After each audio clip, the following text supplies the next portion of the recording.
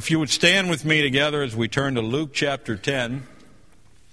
Luke chapter 10, I'm going to read beginning at verse 38 through verse 42. These are a very familiar passage of Scripture. I'm sure most of you have read this or heard this and heard many lessons taught from here. But let's look together at chapter 10, beginning at verse 38. We read, "Now it came to pass as they went that he entered into a certain village, and a certain woman named Martha received him into her house. And she had a sister called Mary, which also sat at Jesus' feet and heard his word. But Martha was cumbered about much serving, and came to him and said, Lord, dost thou not care that my sister hath left me to serve alone? Bid her therefore that she help me. And Jesus said unto her, Martha, Martha, thou art careful and troubled about many things, but one thing is needful, and Mary hath chosen that good part, which shall not be taken away from her." Let's pray. Our Father, how humbled we are to stand in your presence today, and with the knowledge, Lord, that you care about us, that you love us, and that you are concerned about our well-being, and that you are concerned about every aspect of our life. We are just so humbled by that, and we're so thankful for that also. And now, Father, I pray that you would use this time and that you would use the words that I will speak to help your children learn and understand how to prioritize their life so that they might glorify you in every way and that they might serve you to the fullest. Thank you for the time we have together. Holy Spirit, I pray that you would instruct us now. And we yield ourselves to you, for it's in Jesus' name we pray. Amen. You may be seated. I recall a day in America when Sunday was the Lord's Day. It mattered not your denominational affiliation when I was a boy. Sunday was revered and honored as a day of worship to God. And I'm sure those of you who are older than me could say the same thing. Stores were closed on Sunday. Construction plants and mills would close their doors and send their employees home. They didn't work on Sundays. Only the police and the hospital employees were open for business. It was a much simpler time then. It was a time when things were in a much greater perspective. As a nation, we had the right priorities: God, country, home. And this right perspective helped to keep everything in proper order. Things just seemed to run more smoothly then. We had less in wealth and technology and resources, but we were happier. And this, I believe, is because we had more of what we needed and less of what we do not need.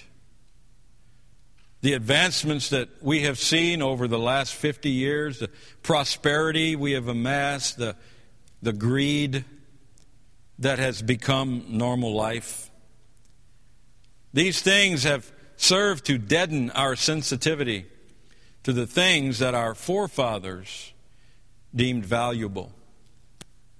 Things such as God. Men have become desensitized to God. Things such as family. Such a breakdown in family today. Things such as honesty. I told my wife recently, watching an advertisement on television, whatever happened to truth in advertisement? Such dishonesty in those things.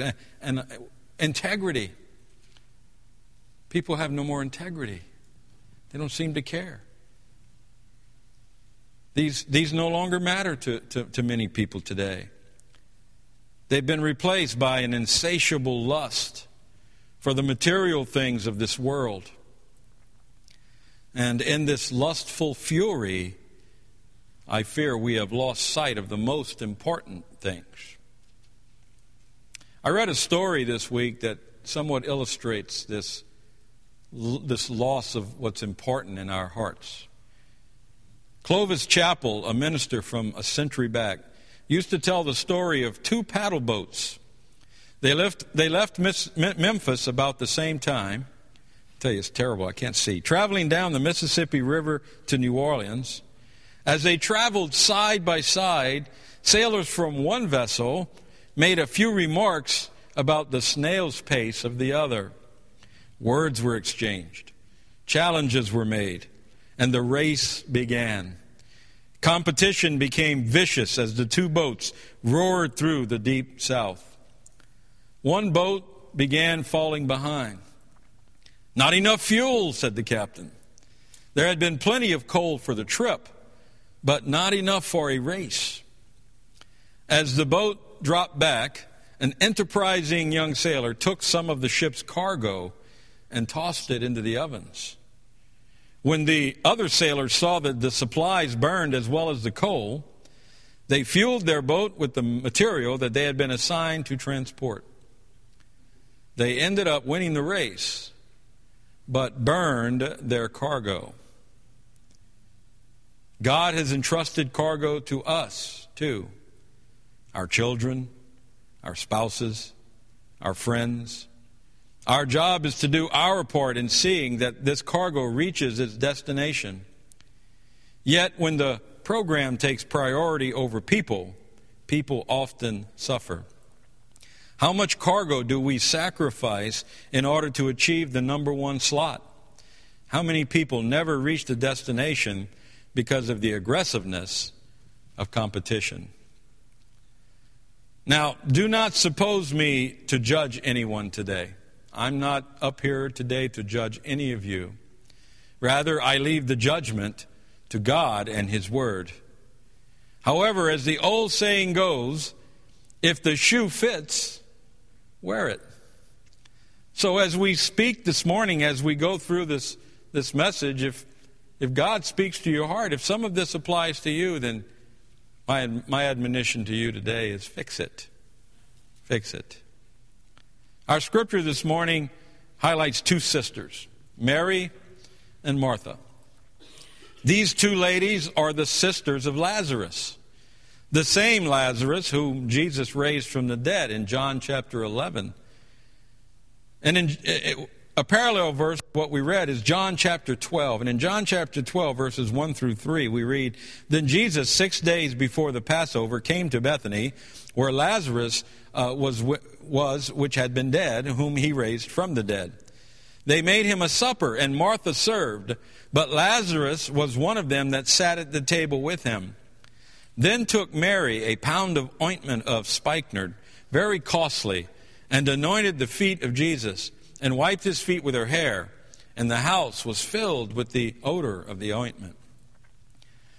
Now, as I just said, this passage parallels the text verse we read from Luke just a moment ago. In Luke's account, we see the zealous service of Martha being emphasized.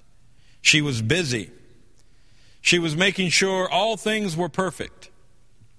Yet she, the Bible says, is cumbered about. And that word cumbered means to be greatly distracted.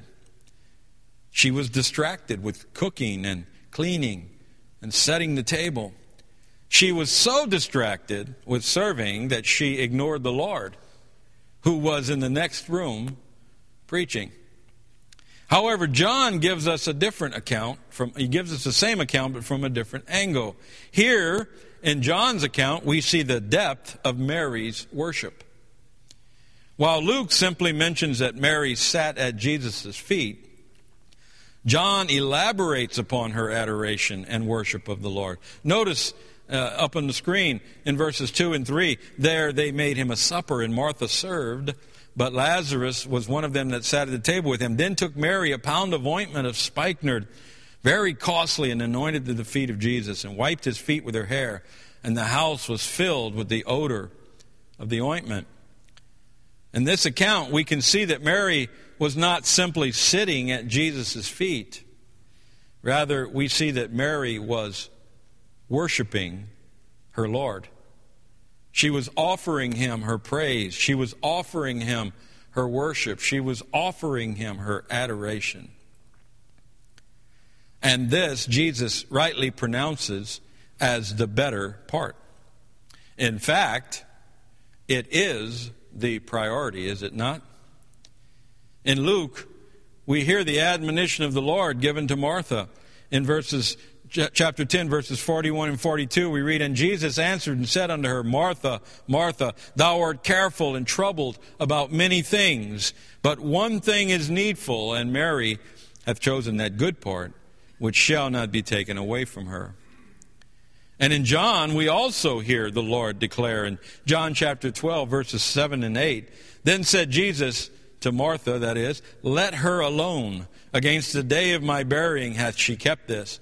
For the poor always ye have with you, but me ye have not always." Now, from this, I can draw conclusions this morning.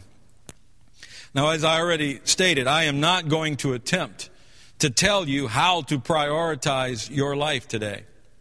However, I will make 3 statements that must be considered when establishing our priorities. So, number 1, the first thing when we prepare to establish our priorities, the first thing we have to remember is this. Number 1, God is before all things. God is before all things. I'd like for you to turn with me, if you would please, to Colossians chapter 1. Let's all turn together to the epistle of Paul to the Colossians chapter 1.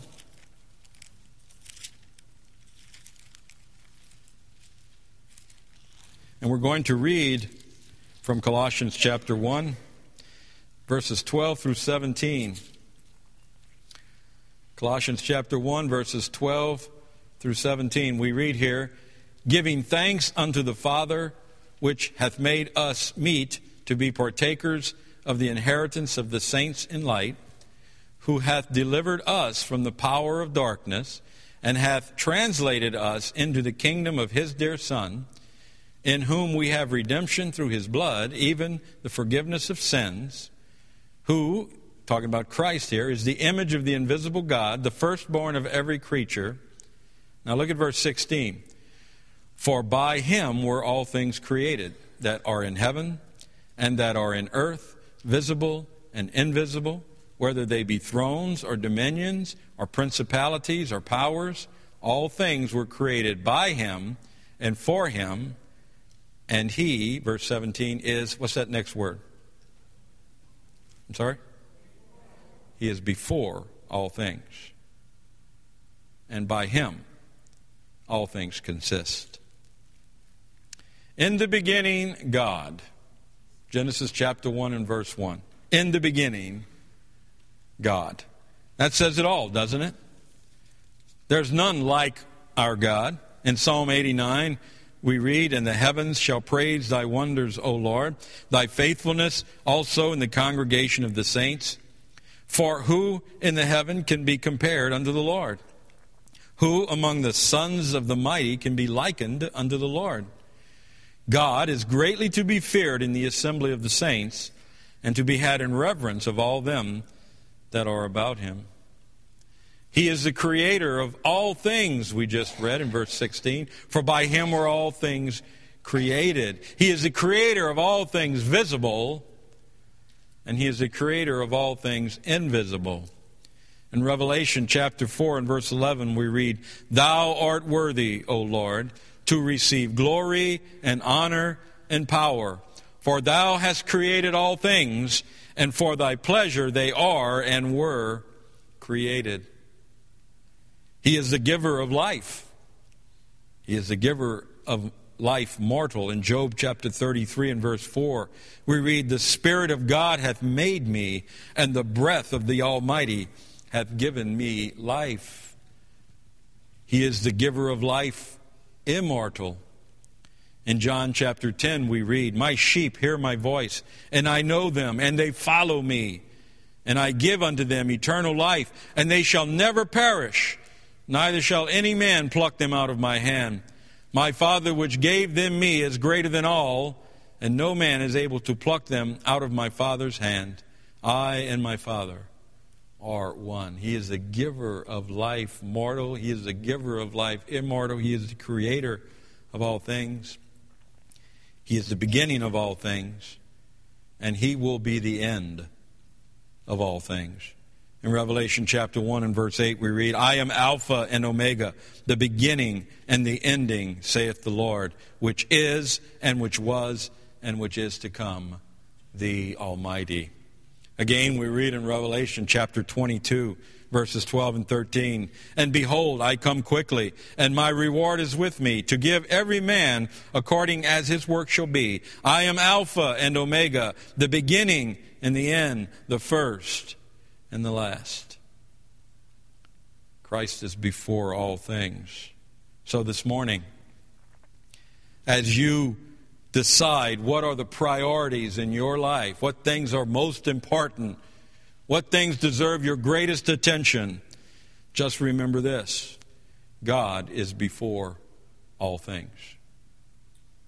Then, secondly, this morning, when determining your priorities, remember this, that being busy does not supersede worship.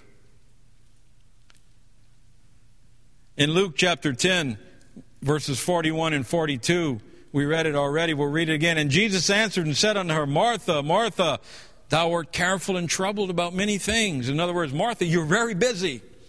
You're really, really busy, Martha. But one thing is needful. And Mary hath chosen that good part, which shall not be taken away from her. Now, I need to stress here that the Lord did not condemn the work Martha was doing. He didn't say, you're doing bad things, Martha. He simply stated that there were more important things that needed to be done. Could we agree to disagree this morning what place the work of the ministry takes in our list of priorities? Some would place it second only to God. I've known people that said the ministry is second only to God. Some place it third behind one's family. Still others would place it low in their list of priorities. However, wherever you place the work of the Lord in your list of priorities, I don't think that anyone here this morning would argue with me that God in our worship of Him is first in importance. After all, it was the very first commandment given to Moses on Mount Sinai. Let's all turn together to Exodus chapter 20. Exodus chapter 20. We're going to do some turning to scriptures this morning and tonight, so it'll give you a chance to familiarize yourself with the Bible. Exodus chapter 20. And I'd like to begin reading at verse number 1.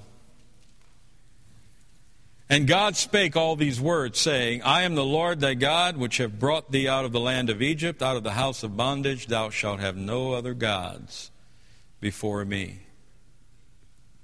Very first commandment, wasn't it? And listen, by the way, anything that we would elevate in importance above God becomes our God. If God is to have the first place in our life, then anything we would elevate above Him becomes our God. And this is supported by commandment number 4 in the list, which is found beginning at verse 8. Let's look together at verse 8. Remember the Sabbath day to keep it holy. 6 days shalt thou labor and do all thy work. But the seventh day is the Sabbath of the Lord thy God. In it thou shalt not do any work, thou, nor thy son, nor thy daughter, thy manservant, nor thy maidservant, nor thy cattle, nor thy stranger that is within thy gates. For in 6 days the Lord made heaven and earth, the sea, and all that in them is, and rested the seventh day. Wherefore the Lord blessed the Sabbath day and hallowed it. Oh, we say, well, God is the most important thing to me, but yet we push Him aside so we can go and do what we want to do on His day.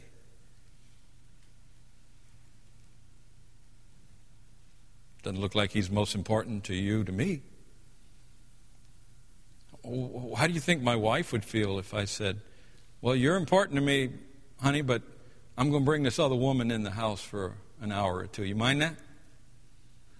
You think my wife would accept that? No, she wouldn't accept that. But we expect God to accept that in our lives because we find other things to do on His day. Go to the lake, go to the beach, family reunions. Look, I love family reunions, but it's not going to happen on Sunday. Not as far as I'm concerned. What is the response of men today? Oh, I'm too busy to go to church on Sunday. Sunday, I've heard people say, Sunday's the only day I have off. So we do things as a family. I got news for you. Sunday's the only day I have off too. And I really don't even have that off. Others say, well, I have something that's just too important. And God will understand. Well, I'm here to tell you, He doesn't understand. I'm sorry. He is not going to understand. He's not going to accept it. You're going to stand before Him with your flimsy little excuses, and God's going to just push them aside, and He's not going to understand. How do you expect Him to understand when He gave everything for you, and you withhold from Him His day? I know this is very cliche, but there's an old saying, and it goes like this. If you are too busy for God, you are too busy. If you're too busy to be in church on Sunday, then you need to scale back your life and take it easy a little bit more and slow down. Martha, as we discussed earlier, was too distracted by what was going on around her to focus on who was in the other room. But more than that, she felt justified in what she was doing. And this is evidenced by her demonstrative statement to the Lord. And in Luke chapter 10 and verse 40, when she said, we read, but Martha was cumbered about much serving and came to Him and said, Lord, dost thou not care that my sister hath left me to serve alone? I mean, she got very demonstrative with Christ. She felt totally justified in what she was doing. And matter of fact, she was so mad about it, she went out there to tell Jesus he needed to tell Mary to get in there and help her. Martha's priorities were misplaced. She put being busy ahead of adoration and worship. And this reminds me of King Saul. You remember the story of King Saul. God told Saul to go to Amalek and to kill everything, everyone. Don't keep anything alive. He wanted it all to be destroyed. And I'm not here today to talk about the politics of that. But God gave Saul a commandment, and Saul went and Saul killed all the men, but he kept the women alive, and he kept some of the children alive, and he kept some of the goats and the sheep and all that other stuff to make an offering unto the Lord. And on the scene comes Samuel, and in 1 Samuel 15:22 we read, and Samuel said, hath the Lord as great delight in burnt offerings and sacrifices as in obeying the voice of the Lord. Behold, to obey is better than sacrifice, and to hearken than the fat of rams. And listen to me, some people, it isn't that they're doing bad things on the Lord's day. It doesn't matter if they're doing good things or bad things. What matters is you must obey the Lord. The Lord demands obedience before sacrifice. I've seen people that will come to church and they'll tip God. And in a manner of speaking, stand there and say, boy, God's lucky that I'm here today. But they fail to understand that being busy for God does not equal total and complete submission to God and His sovereignty. So when we're establishing our priorities, we need to remember that God is before all things. We need to remember that sacrifice and being busy does not replace our worship. And then thirdly, you need to remember this. The right priority places Christ in the center of my life. In Luke 10:39, we read, and she had a sister called Mary, which also sat at Jesus' feet and heard His word. You see, Mary is the one who had her priorities in order. When it came time to decide what was the most important thing to do, Mary sat at Jesus' feet. I mean, she got as close to Him as she could. You know, if you sit and someone sits at your feet, there's nothing between you and them. No one can get in there, can they? I mean, if someone sits right at your feet, that's as close as you can get. There was no one or nothing between Mary and the Lord. Her entire life was centered on Christ. Now, preparing a good meal for Jesus, that was important. And that was a good thing at the proper time. And making sure everything was in order was important at the proper time. But when the Lord was speaking, when Jesus was there to speak to his children, food was far less important. Cleaning would just have to wait. Now, allow me to turn my attention to us this morning. As you sit here, let me ask you a question. Are you a Martha or are you a Mary? Are you like Martha this morning? Are you cumbered about? Are you distracted? Do you have things in your life that draw your attention away from the Lord and away from making him the priority in every moment of every day of your life?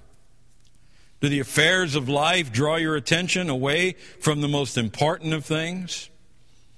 Are you involved in things that put Jesus in another room in your life?